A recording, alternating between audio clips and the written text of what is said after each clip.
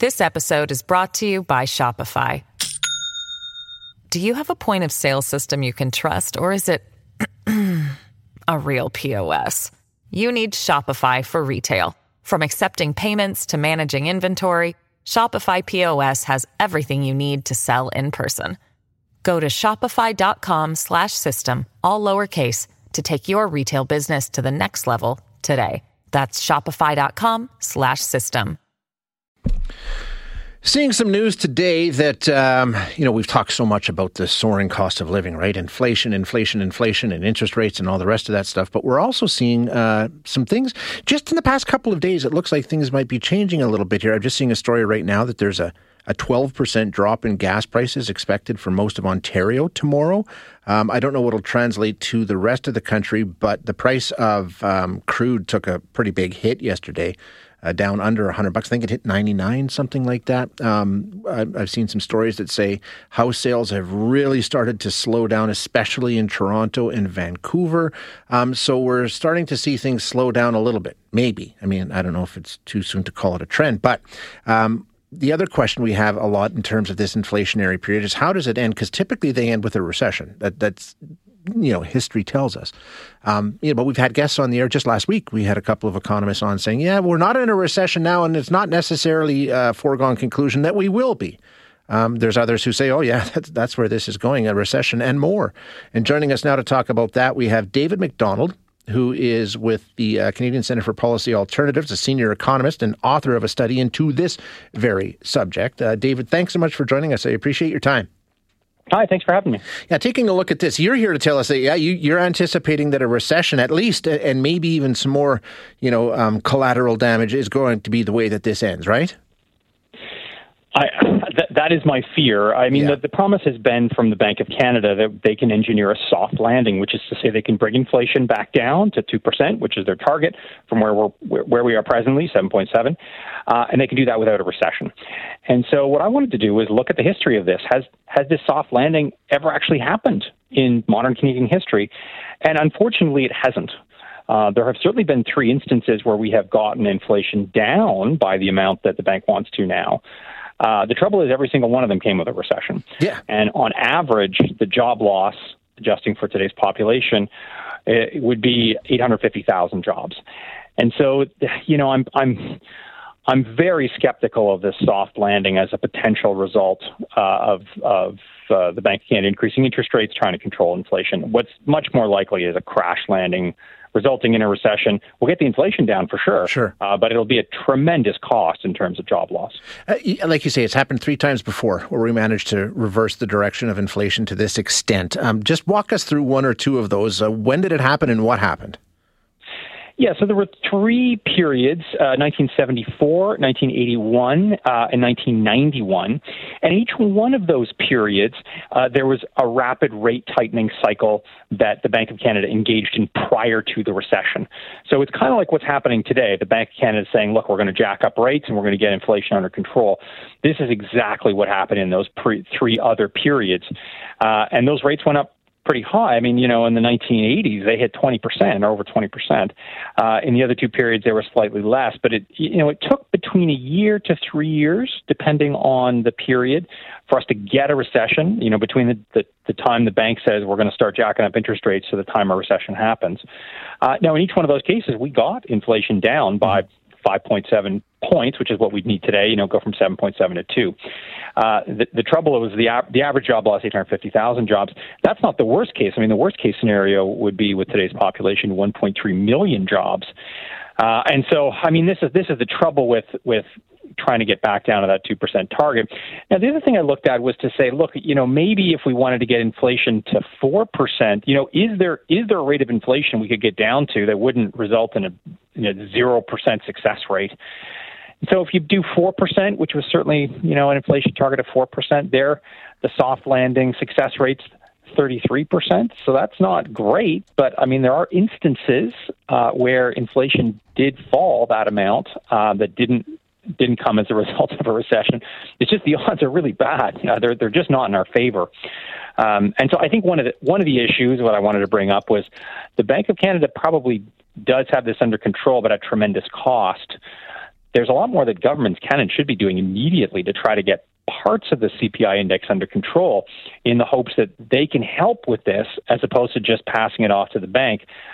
Because, this interest rate increase, this is a blunt instrument. It's not targeted. It creates collateral damage, in essence, tremendous collateral damage. And I think that's where we're headed, unfortunately. So it's interesting. What do you think they can do? Because like you say, you're not optimistic that they're going to manage to negotiate the soft landing they're looking for, but there are things that they could do. Like what? What would you recommend they look at?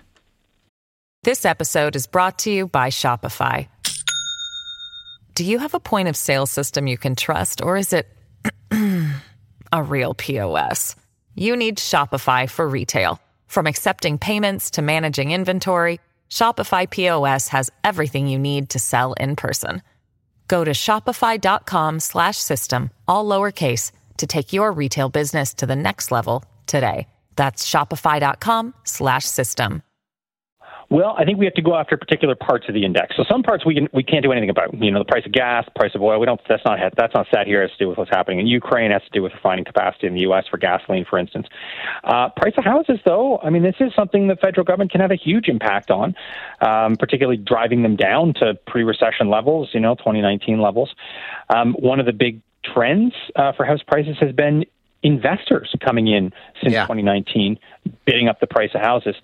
So one of the things that the feds could do is change the mortgage underwriting rules, so it's much harder to get a mortgage as an investor, and you don't make nearly as much. You can't speculate it. So this is a way to drive down house prices. Not going to affect gas prices, but it is a way to drive down the average of inflation.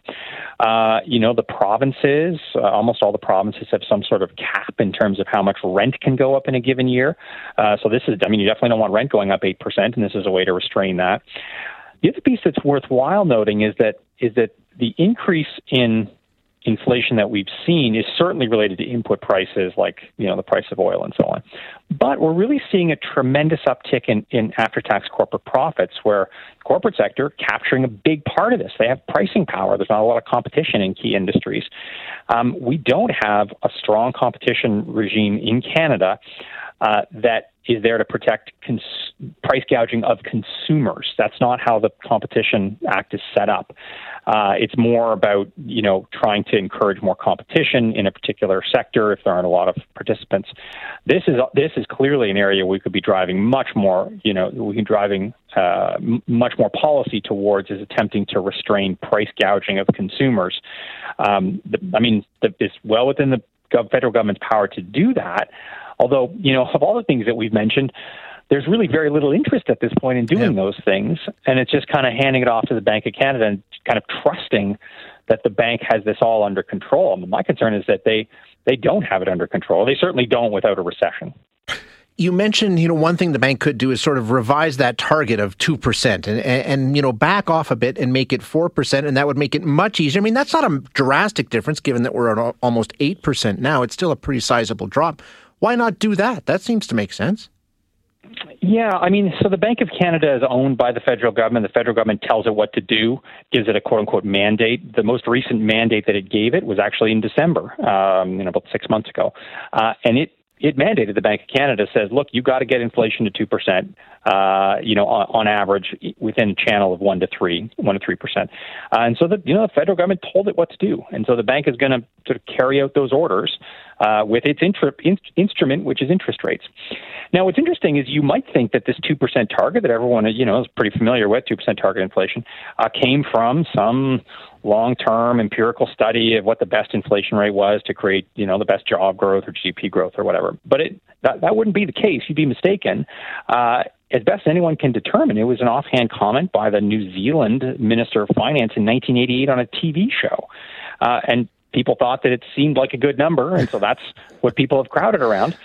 But the trouble is 4% better than 2% in terms of long-term GDP growth, or that the empirical evidence for that is non-existent in essence. And so now it's not to say that inflation isn't harming people. It is. And so, I don't think that the right answer here is just to say, well, let's just let inflation be whatever it's going to be. Yeah. But I think it's to say that there needs to be much more government intervention and not just not just a handoff to the Bank of Canada. We're all trying to read the tea leaves and gaze into the crystal ball here. What about the fact that a lot of this may not be within the control of any central bank when you take a look at what's going on in Ukraine and you take a look at global influences and supply chains and on and on. We've all read the list. How much of that is sort of up to the uncertainty of global factors?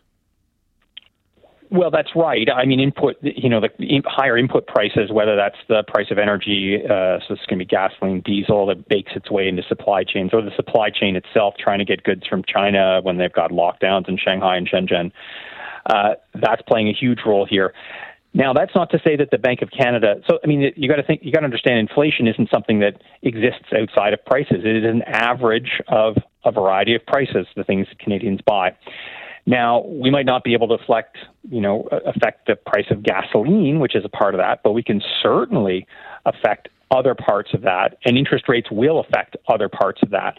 The price of houses, for instance, the price of renovations, how much people go out to eat, how much they go, how much they go on vacation.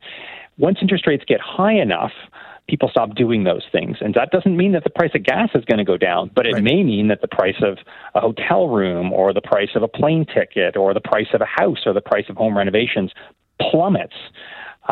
So much so that, the inflation average comes down. And that's what's likely to happen. And that's I think how we have to understand inflation, not as something outside of prices, but this is just an average of prices that we pay every day.